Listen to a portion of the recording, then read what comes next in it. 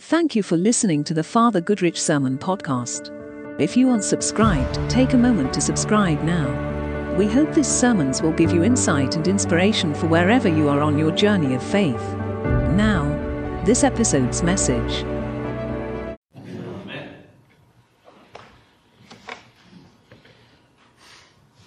Happy shall he be who takes your little ones and dashes them against the rock.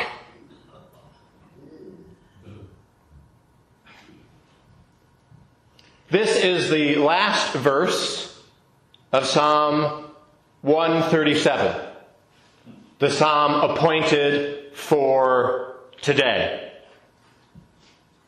And people have been shocked by Psalm 137 for centuries.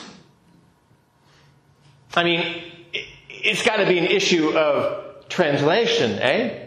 I mean, the psalm writer, whoever it was, couldn't possibly mean that, right? Perhaps poet, pastor, and author Eugene Peterson can help us out here. Peterson is known for his masterful rendering of the Bible known as The Message. And many have endorsed his dynamic translation of the Bible as a powerful gift. A translation that conveys the meaning of the ancient text in a way that rings right into the doorways of our modern ears. Here's how The Message puts the last verse of Psalm 137.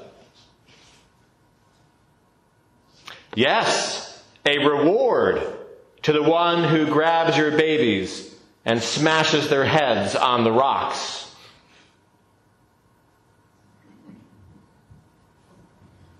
Well, that's pretty clear, isn't it? Message delivered. The King James Version of the Bible, for all its poetic glory and venerable tradition, isn't much better on Psalm 137, the last verse. Happy shall he be that taketh and dasheth thy little ones against the stones.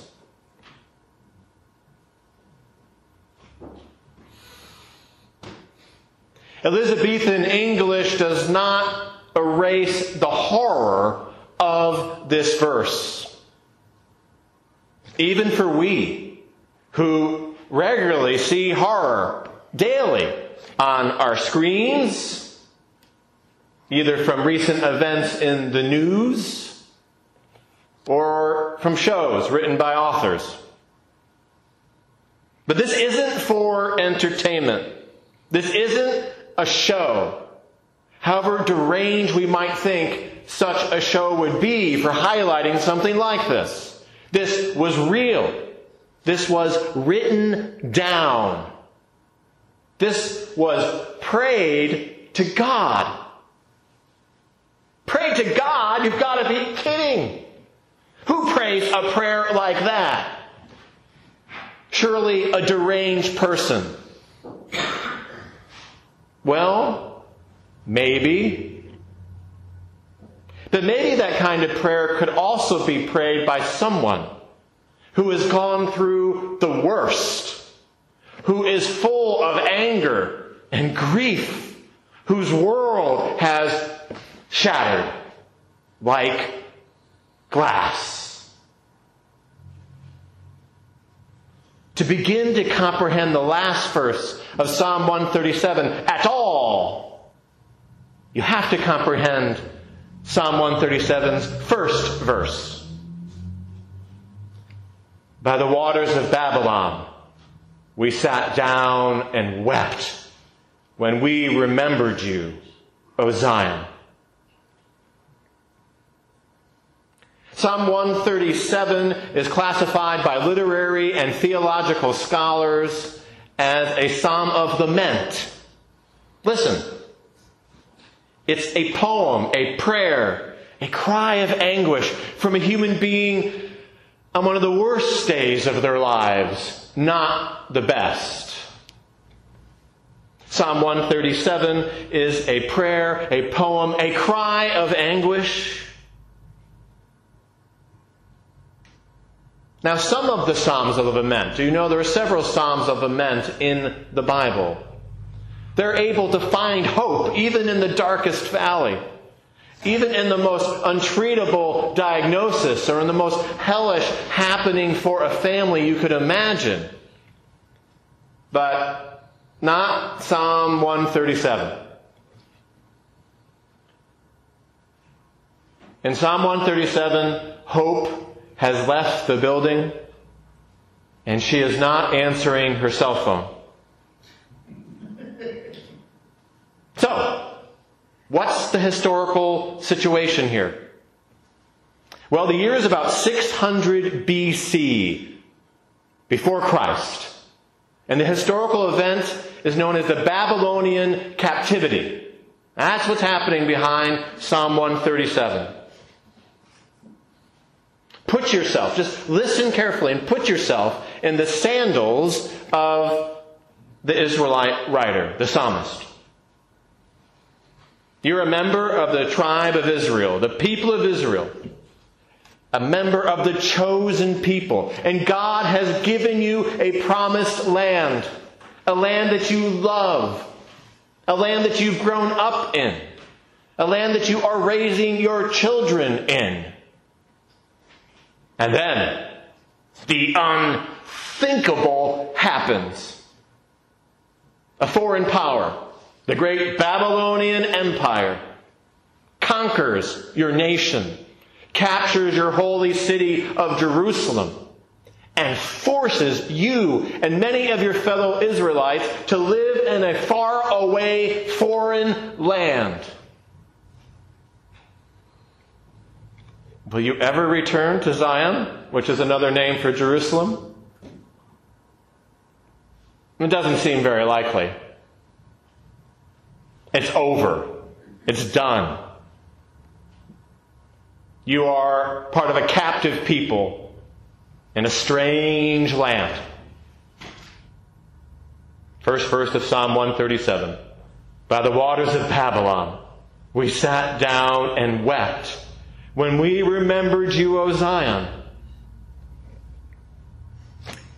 Now that you have comprehended just a little bit of the first verse of Psalm 137, maybe you can make just a little bit of sense of the last verse of Psalm 137. Happy shall he be who takes your little ones and dashes them against the rock. One Bible commentator gives us this helpful information. Quote, this awful blessing is understood in light of the previous lines, the whole psalm. No doubt the psalm writer had seen this done to the little ones of Jerusalem. And the horrible image was seared upon his mind. He prayed that the Babylonians would get as they had given. End of quote. Faith in the triune God does not guarantee us freedom from the worst of human suffering. But, as people of faith, we can express the worst and most painful of our feelings to God.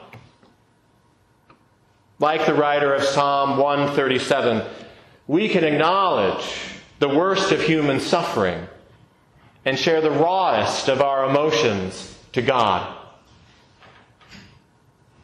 We can, like Jesus, pray, my God, why have you forsaken me?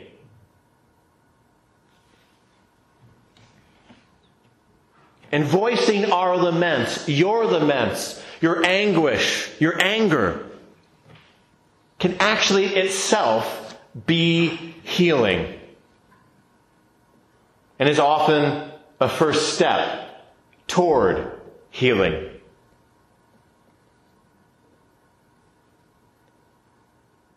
One writer gives us these insights about the psalm. Quote, I want to recognize this psalm is very honest about ugly emotions. This honesty is an incredibly important feature of the psalms, especially the lament psalms.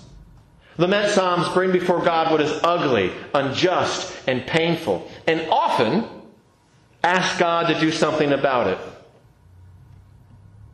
It's a fairly common experience to feel the need to edit our prayers so that they fit our idea of what we perceive would be pleasing for God to hear.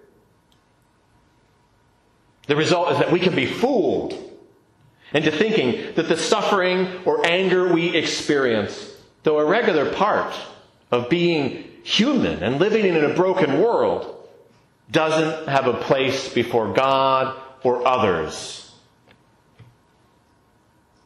End of quote. Psalm 137 clearly and uncomfortably reminds us that our anger, our suffering, our anguish does have a place before God. And expressing those raw emotions can itself be healing, or a first step toward healing.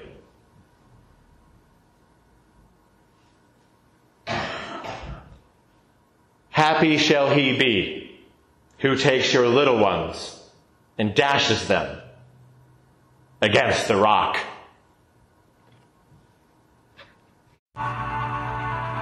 Father Goodrich here. I hope this message blessed you in some way. Remember, faith isn't limited to 1 hour a week. Faith is about our whole lives, everything we do, every day of the week. So, live well.